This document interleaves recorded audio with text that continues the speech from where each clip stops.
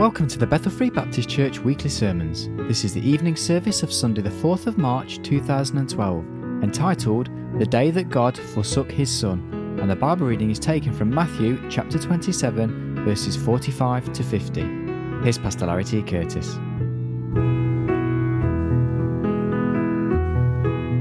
You'd like to open your Bible this evening for our scripture reading to the Gospel of Matthew chapter 27. And we'll be reading verses 45 through 50. I invite you to stand with me for the honoring the reading of God's holy word, beginning in Matthew chapter 27 and verse 45. He says, "Now from the 6th hour there was darkness over all the land until the 9th hour. And about the 9th hour Jesus cried with a loud voice, saying, Eli, Eli, lama sabachthani. That is to say, my God, why hast thou forsaken me? Some of them that stood there when they heard that said, This man calleth for Elias. Straightway one of them ran and took a sponge and filled it with vinegar and put it on a reed and gave it him to drink. The rest said, Let be. Let us see whether Elias will come to save him. Jesus, when he had cried again with a loud voice, yielded up the ghost." Our Father and our God, what a privilege, Lord, to be able to come before your throne in prayer, to be in your house again this evening. Lord, to have your word before us and your spirit within us. Lord, we pray now that on this evening is that time that we have set aside to come around the Lord's table, to remember him, Lord, his body that was broken for us and his blood that was shed on Calvary. We pray as we look at these few verses in Scripture this evening that you would just take and speak to our hearts. Help us, Lord, to remember just what it was, the great price that our Savior paid for each and every one of us, his great, great love, that grace that is beyond description. May you receive all the honor and glory, for it's in Christ's name we pray. Amen and amen. A little different this evening, you'll find that I think that it's not so much a sermon. Matter of fact, I've got 3 points here, and I haven't even, we talk about alliterating these things to show how illiterate that we really are. I haven't even tried to make them start with the same letters or words or anything this evening. Just 3 very simple thoughts as this is the time that we set aside to come around the Lord's table to remember him. You know, we really shouldn't need this bread and this cup to remember him. But I've said many times, the Lord knew better than we did. He knew how full that our lives would be. He knew how easy it would for us to get our attention sidetracked in all these things. And of course, there is no saving grace in what we do this evening. There is nothing magical and mystical about this bread or this cup, but that is something that we come to do to remember him. It is a special time because it is a time that the Scriptures teach us to examine ourselves. This bread and this cup will not bring us into a closer relationship with him, but as we're focused upon the Lord Jesus Christ. And as we examine ourselves, you've heard me say many times before that, the world would never understand it. We seem to talk in circles and talk in opposites to them, to everything that they think and say. But the reality is this evening we're not going to leave here with greater fellowship, with greater peace, walking closer to our Savior than when we came in, if we come in here and just do what we need to do to make ourselves feel good and feel happy with who we are right where we are. The simple truth is that we hope that we can all leave more like our Savior. We hope that as we look at ourselves, and yes, as we recognize our weaknesses and our failings, but as we look upon him, we see his sufficiency. Because you see, it's not in ourselves that we can come worthily to this table this evening. It's in the Lord Jesus Christ and his worthiness. As we see his last moments as he hung up on the cross in the passage that is before us this evening, I believe that the words that he cried out there in verse 46, when he said, my God, why hast thou forsaken me? And the words that he cried out, of course, they are not recorded here, but they tell us that he cried again with a loud voice, and we know from the other Gospels that those words that he shouted out there at the end was, it is finished. I believe those cries were very, very different cries. I believe that cry at the end was a cry of victory, that it was completed, what he had come to do when he came to die on that cross and to become the sacrifice for us. But as we look at those first words, and simply this evening, I just want for us to think a few moments on the simple thought, the day that God forsook his Son. The day that God forsook his Son. You see, it's something that we probably will never be able to fully grasp. It's certainly something that, I know I look real young, but I've been doing this for a few years now. And I've never, ever been able to find the words. I think there's some things in our Christian faith that we will never fully understand. Things like heaven and hell. Everything that we have to compare both to is earthly things. We really have no earthly idea. I don't think that our minds can think high enough and wonderful enough to what a place is like heaven that's in the presence of God himself, where absolutely no sin exists whatsoever. We have nothing in our thinking that we can even compare that to. We can try to think of the greatest thing and the most peaceful place and the most beautiful place upon this earth, but it's still tainted with sin. Just as much we live in days, especially with much of the intellectualism. And folks, God's got nothing against getting smart. What he has problems with is getting smart with God not being a part of it. Man's knowledge without God. But we live in a day when people want to explain things. You see, the reality is that no more than we can understand heaven, we can never understand a place like hell. Because, we try to think, and people try to get their minds about it. Well, how could God, make such a horrible, awful place for people to go to? But the simple truth is that if you really, really make it in its most simple form, everybody's spending eternity somewhere, either with God or without God. With God or without God. Our mind can't go high enough to comprehend a heaven, the place that is with God and everything that is holy and righteous and pure, but we can only get as close as we can. Jesus himself, in describing the other alternative, heaven and hell, are the only two choices of spending eternity in. And really what you have to think of is hell is everything that heaven is not. Hell is everything that heaven is not. He's the light. It is a place without God, a place with no light. Just as there is no sin in heaven, hell is the place where all of those sins, the most hideous, the most horrible, the most awful sins, and he uses this place, Gehenna, because it was the most god-awful place that he could think of on earth that these people would know to describe it to. And I say that because I believe that as Jesus Christ hung there on the cross, and he cried out these words, my God, why hast thou forsaken me? Do you think Jesus was confused? Most of the time when we ask why, it's because we're confused about something.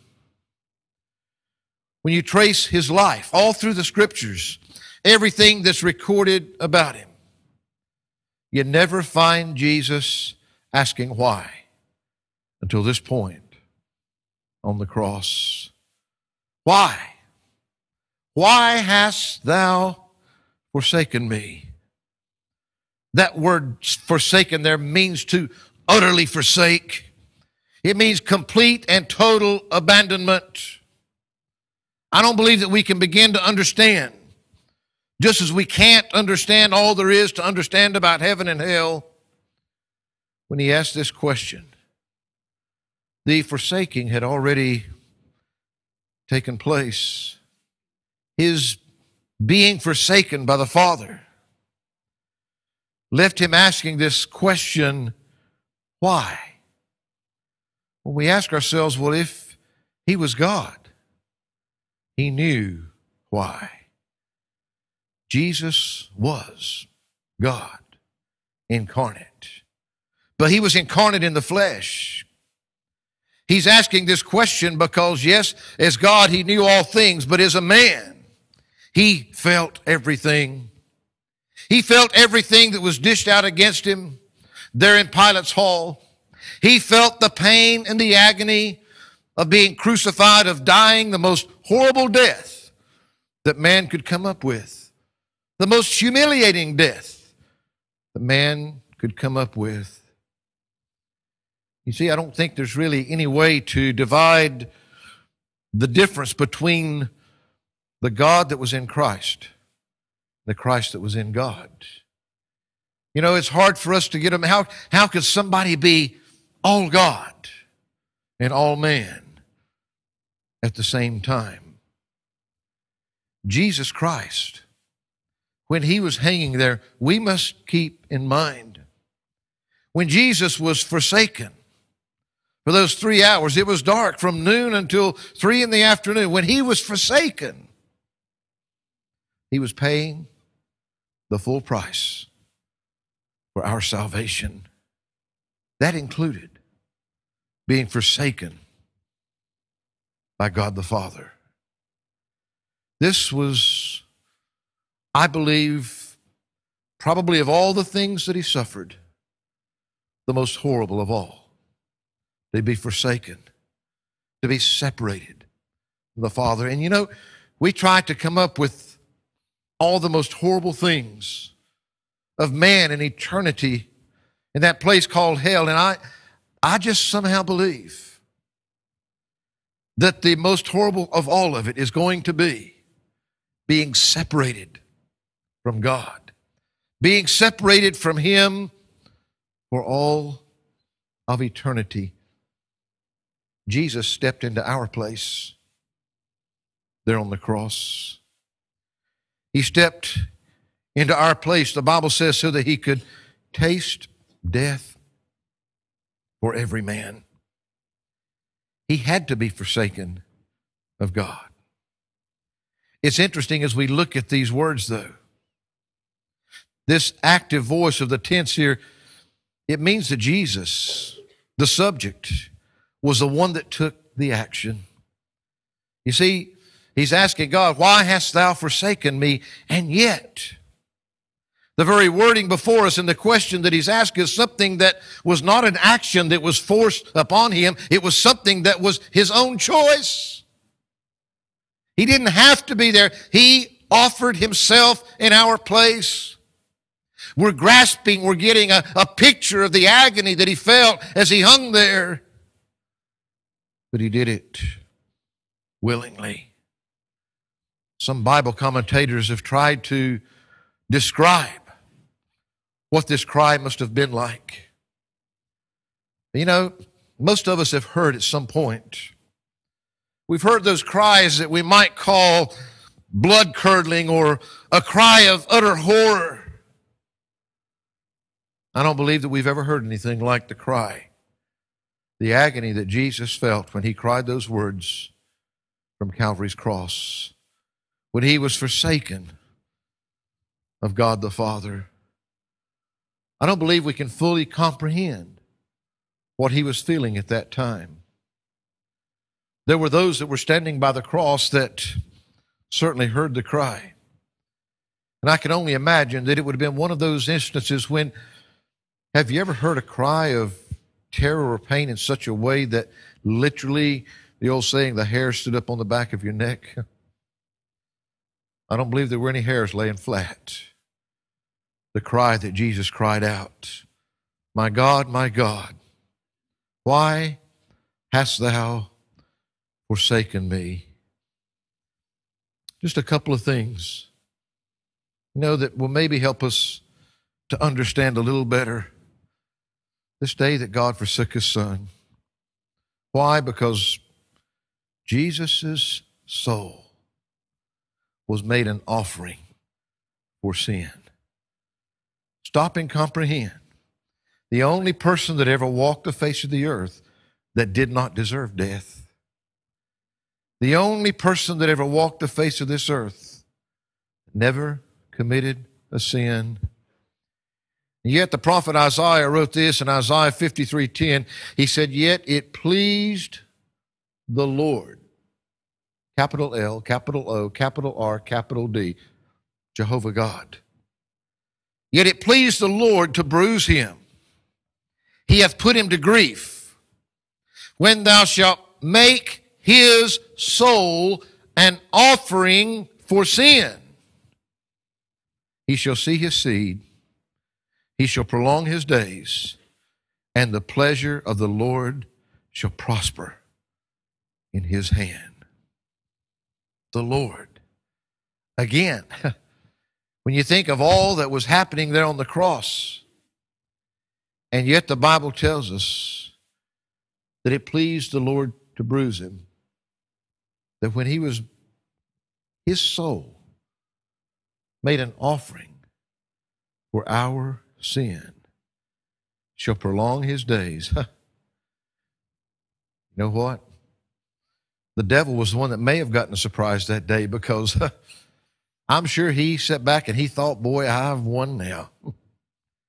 This is the day I've been waiting for, the day I've been looking for. Simple truth was, just as God promised here, that offering for sin, it wouldn't end his existence.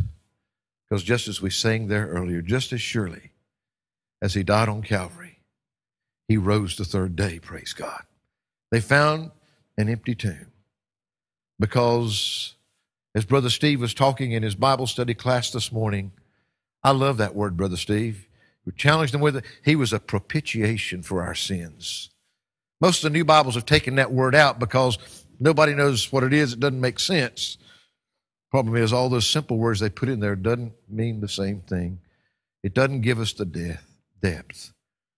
He was a propitiation for our sins, he says, and not for our sins only, but for the sins of the whole world. Legally, he fulfilled, met, satisfied every requirement that God had for the payment of sin, because his soul was made an offering for our sin. You see, being forsaken is part of what offering for sin means. Every lost person that goes to hell will experience an offering for sin. Only then will they fully understand what Jesus meant on the cross. You say, well, we can look around us now, there's an awful lot of people that God's certainly not part of their lives. No. You know, the most god-awful things and places and people that we can find in this world is still not like what it's going to be like when there is no God. No God. Because they're in a place where they have been forsaken for all of eternity. It's a fact. It is a fact, folks. I can tell you that back when I was a young man,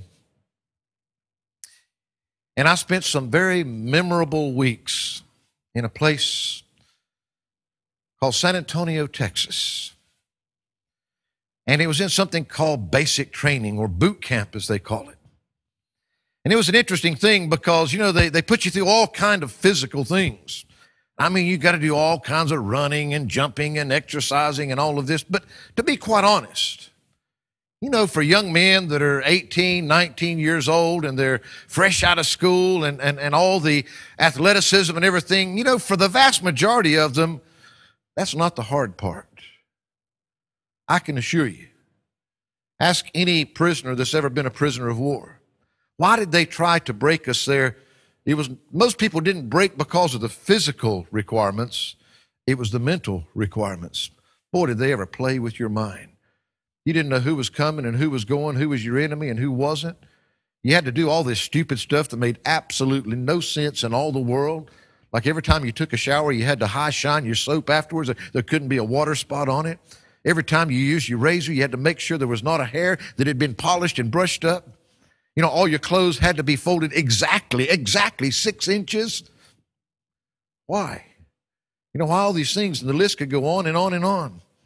Everything had to be hanging in your closet exactly 6 inches apart with every button facing the same way, and all these stupid things. Why? They're playing with your mind. They're making you do a lot of things that don't make any sense because they want to break you mentally.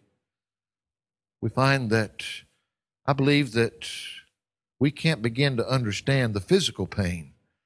Sometimes we try to correlate Jesus being nailed to a cross. And folks, that was meant to be the most painful death that you could die. And yet I don't think that even, as we say, was a drop in the bucket to the mental pain of being forsaken by God the Father, of being separated from God for those hours that he hung there, because his soul, the Bible says, was made an offering for sin. Spurgeon said this. He said, if the Lord withdraws, if the comfortable light of his presence be shadowed even for an hour, there is a torment within the heart which I can only liken to the prelude of hell. Most of us, if you've been a Christian for very long, you will experience times when maybe the presence of God just wasn't that real. Those times when you've been discouraged or downhearted, maybe you're going through such a dark valley that you just felt like you were there alone. I think the point that Mr. Spurgeon is trying to get across is in our lives, if we can grasp even those things, that's just a prelude. It's just a sample. It's just a taste of what hell is going to be like. Not because what most people get all bent out of shape because of fire and all these things. Folks, I don't think the physical pain of hell is going to even be a comparison to the mental pain of hell, of being separated from God, of knowing what you did to get there. When Jesus cried those words, my God, why hast thou forsaken me? He was feeling the agony of his soul, his inner being, all that he was, being offered for sin. A soul that knew no sin, a perfect, righteous, and holy soul, and yet being offered for sin. But not only that, the Bible goes a bit further in explaining what was happening there. Not only was his soul being offered for sin, but the Bible says that Jesus was actually made to be sin for us. 2 Corinthians chapter 5, verse 21, for he, talking about God the Father, hath made him, the Lord Jesus Christ, to be sin for us, who knew no sin. Why? That we might be made the righteousness of God in him, in Jesus. God made Jesus to be sin for us, the one that knew no sin, so that you and I could be made the righteousness of God in Jesus Christ. Prophetically, Jesus said in Psalm 22, let's just turn back there for a second. Psalm 22. Notice as we read these words, notice how it begins, my God, why hast thou forsaken me? Why art thou so far from helping me and from the words of my roaring? O my God, I cry in the daytime, but thou hearest not, and in the night season, and am not silent. But thou art holy, O thou that inhabitest the praises of Israel. Our fathers trusted in thee. They trusted, and thou didst deliver them. They cried unto thee and were delivered. They trusted in thee and were not confounded. Notice what Jesus says of himself here in this prophetic psalm. He says, but I am a worm and no man, a reproach of men and despised of the people. What's he talking about? Folks, because Jesus Christ, the holiest of holies, became sin for you and I. The Bible's not trying to somehow give us some kind of a symbolic thing or a type here. Jesus Christ became sin for you and I. That's the only way that he could accomplish what he came to accomplish. He said, but I am a worm and no man, a reproach of men, and despised of the people. All they that see me laugh me to scorn. They shoot out the lip, they shake the head, saying, he trusted in the Lord that he would deliver him. Let him deliver him, seeing he delighted in him. Do you remember as Jesus hung there on the cross? Even the thief, the one thief, mocked and made fun, why don't you save yourself and save us with you? We find that as we look here, he said, but thou art he that took me out of the womb.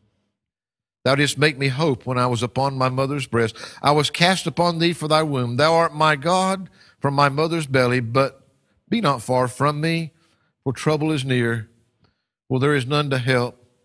Many bulls have compassed me, strong bulls of Bashan have beset me round. They gaped upon me with their mouths as a ravening and a roaring lion.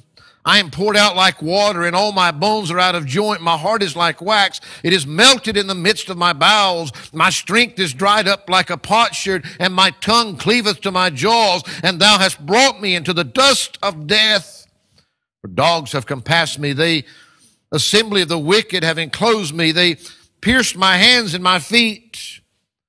I may tell all my bones. They look and stare upon me. They part my garments among them and cast lots upon my vesture. But be not thou far from me, O Lord, O my strength. Haste thee to help me. Deliver my soul from the sword, my darling from the power of the dog.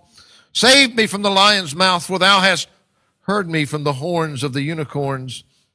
I will declare thy name unto my brethren. In the midst of the congregation will I praise thee. Ye that fear the Lord, praise him. All ye the seed of Jacob, glorify him, and fear him, all ye the seed of Israel. For he hath not despised nor abhorred the affliction of the afflicted, neither hath he hid his face from him. But when he cried unto him, he heard. My praise shall be of thee in the great congregation. I will pay my vows before them that fear him. The meek shall eat and be satisfied. They shall praise the Lord that seek him. Your heart shall live forever. All the ends of the world shall remember and turn unto the Lord, and all the kindreds of the nations shall worship before thee. For the kingdom is the Lord's, and he is the governor among the nations. They that be fat upon earth shall eat and worship. All they that go down to the dust shall bow before him, and none can keep alive his own soul. A seed shall serve him. It shall be accounted to the Lord for a generation. They shall come and shall declare his righteousness unto a people that shall be born, that he hath done this.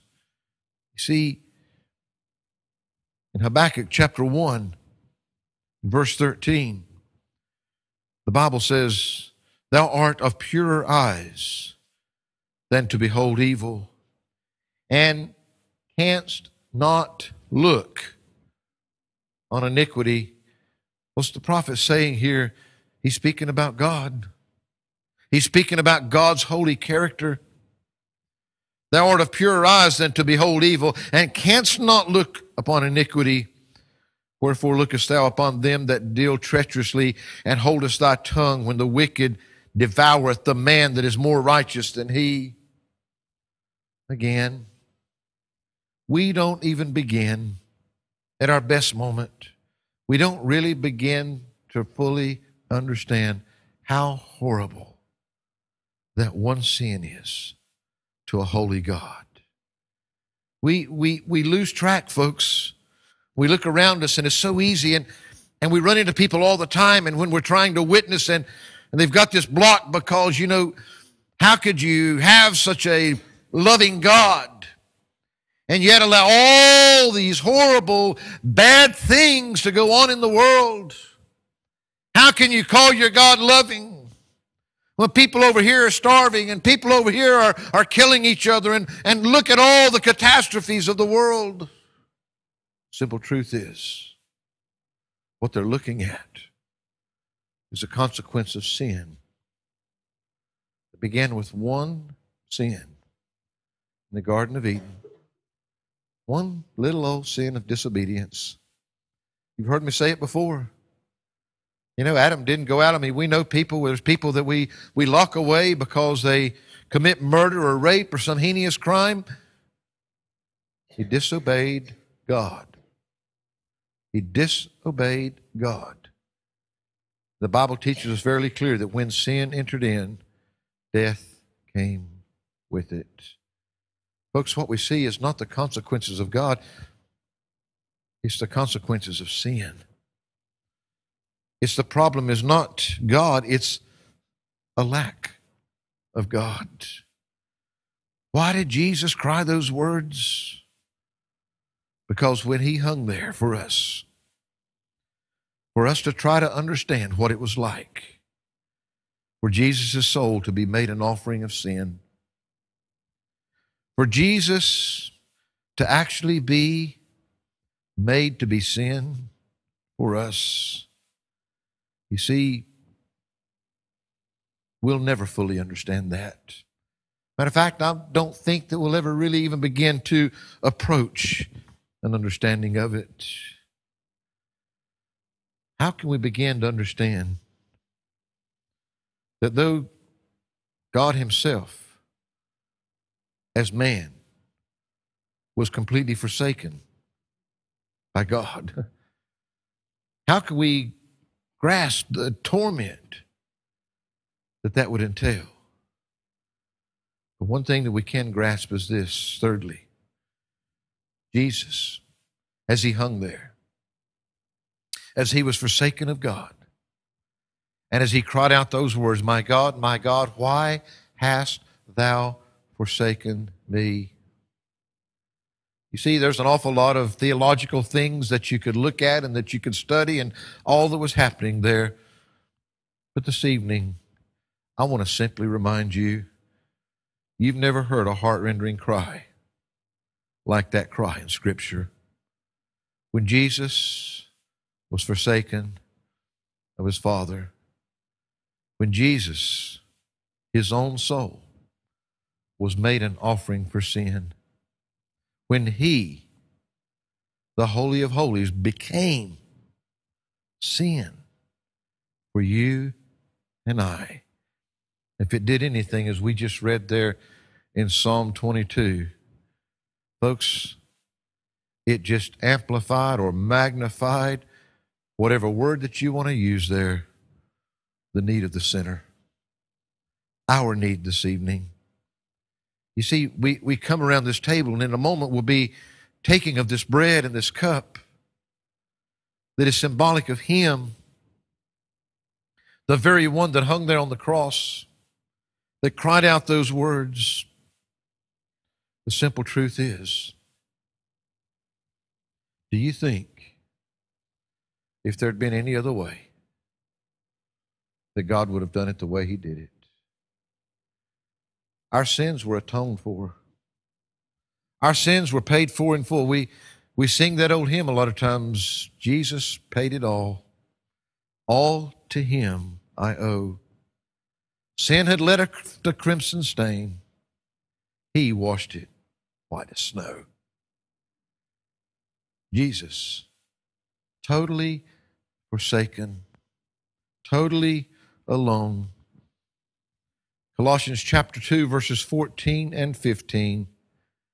Blotting out the handwriting of ordinances that was against us, which was contrary to us, and took it out of the way, nailing it to his cross.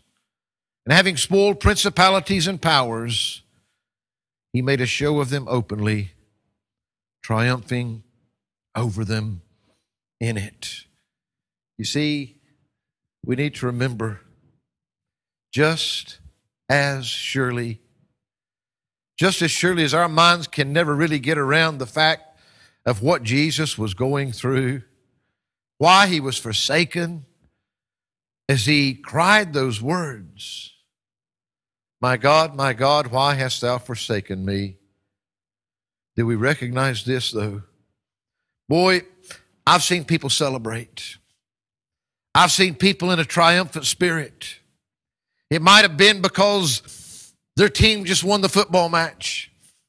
It might be because that, their person is up there on the stage receiving that gold medal.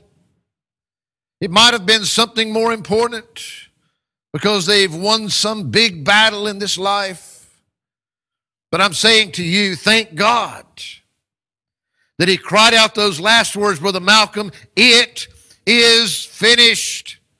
Just as surely as I don't think we'll ever grasp the depths of the agony when he was forsaken.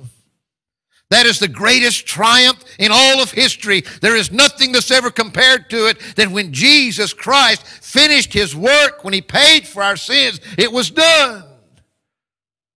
Thank God we know the end of the story.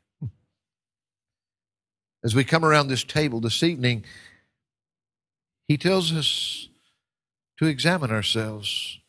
Why? Because he knows that, it's not this bread and this cup that will give us the real fellowship this evening. That fellowship is only in his Son. That fellowship is in the one that we are remembering.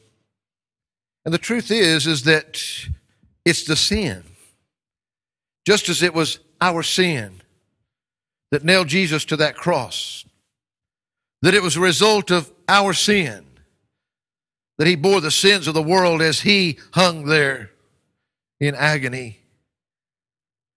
The simple truth of it all, that as Jesus did all of that for us, even today, when we've been redeemed by the blood of the Lamb, it was sin that separated us from God in the first place. And Jesus Christ was the only means of being restored to the Father. Today, as Christians, make no marks. We don't say this to be ugly. We don't say it from a haughty spirit. We don't say it from a holier than thou spirit. This table this evening is not for lost people.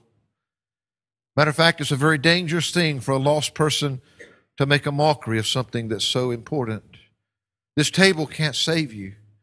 This table is an ordinance of the church that is to be done once you have put your faith in Jesus Christ, been identified with him through baptism. This table is something that, as we come to it today as Christians, folks, it's not to be taken lightly. I want you to have sweeter fellowship this evening, but the same thing that separated you from God in the beginning is the same thing that will separate that fellowship today. Hey, I'm not ashamed. I'm not going to try to explain everything about grace this evening and how that it all works. And, some of it I've been trying to figure out for all my years, and yet I still can't explain it all. The simple truth is this. God's grace is so big that it's unimaginable, it's unexplainable. There are no words to describe just how grand that it is. As we come around this table this evening, he wants fellowship with you. But it's sin in our lives that will break that fellowship and separate us. I know you've heard these words so many times, but let me just read them as we listen carefully. In 1 Corinthians chapter 11, he says in verse 28, "But let a man examine himself, and so let him eat of that bread and drink of that cup. For he that eateth and drinketh unworthily eateth and drinketh damnation to himself, not discerning the Lord's body. For this cause many are weak and sickly among you, and many sleep. For if we would judge ourselves, we should not be judged. But when we are judged, we are chastened of the Lord, that we should not be condemned with the world. Wherefore, my brethren, when you come together to eat, tarry one for another." In other words, the Bible says in another place, that if you're without chastening, then the Bible uses a very strong word, then he says that you are a bastard. You are fatherless. You don't belong to God, in other words. He's saying here, I would rather you take a look at yourself, because this table is not going to give you fellowship with what you're taking of it. It's the Jesus that you're looking to. Look into yourself in light of Him. Not comparing yourself with other people, but in light of Jesus. And I want real fellowship. I want anything there that's separating us, that is keeping us from having that fellowship. You examine yourself and you put it away. I would rather you look at yourself and recognize, and we know that's through the power of the Spirit, recognize your sinfulness and deal with it yourself, rather than to be judged of God and to be chastened of God, because He loves you. Sin is too big a deal just to sweep under the carpet. He said, I'll chasten you before I let you be condemned to the world. You belong to me. This evening is called communion for a reason, because it's a time for us to have communion with Him. And folks, that's what I want to encourage you this evening. Again, isn't it just sometimes it's the same way. It seems like everything with God. If you want to go up, you got to go down. If you want to go down, you got to go up. The reality is that if we want to have sweet, real fellowship this evening, then the only way to do that is to get honest. To get honest with what needs to be dealt with, because get rid of it. He talks about coming worthily to this table. Folks, I'll guarantee you, this pastor, this preacher will tell you full-faced, without flinching a bit, I'm not worthy to come to this table. I'm not worthy to come to this table. But He is. This evening, none of us are worthy in ourselves. What we got to do is get the things out of the way that's got us separated from Him, because it's in Christ. Because I started to make that statement a minute ago. I believe with all my heart, folks. Once you belong to Him, you belong to Him. This is not about some other step that you've got to take to be more spiritual, to be more godly.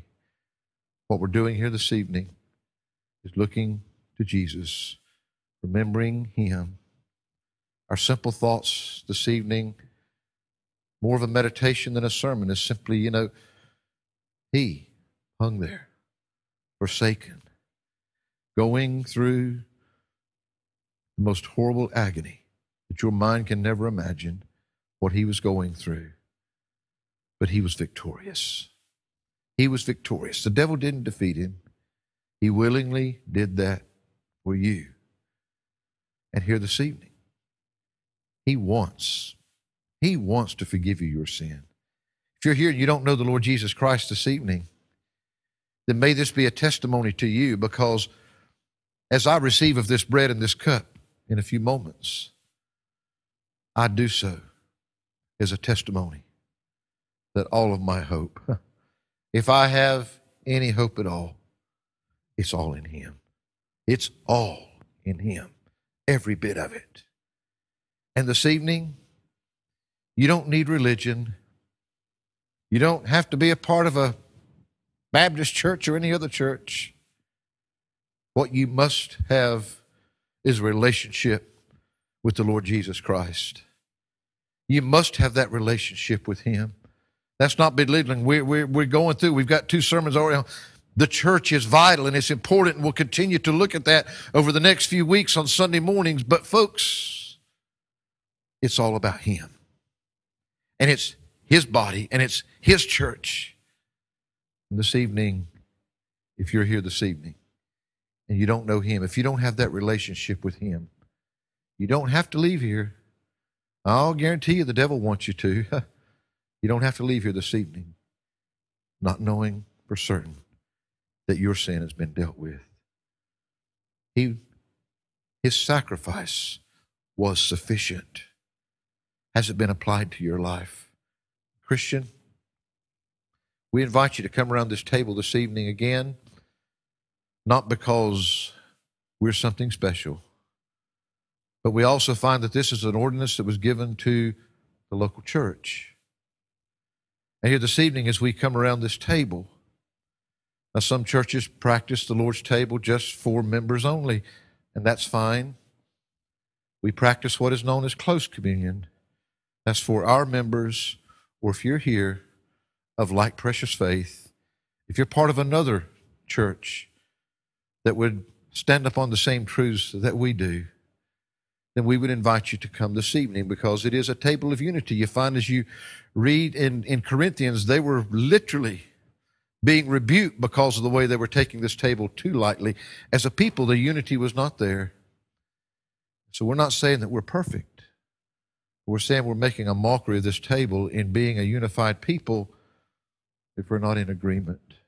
So if you're a guest here this evening, if you feel that you know enough about us to know who we are and what we believe, and you're a born-again child of God, if you're not a member of this church, you followed the Lord in believer's baptism, and you're part of a sister church that would believe what we believe here, then we're happy for you to join with us if you so desire.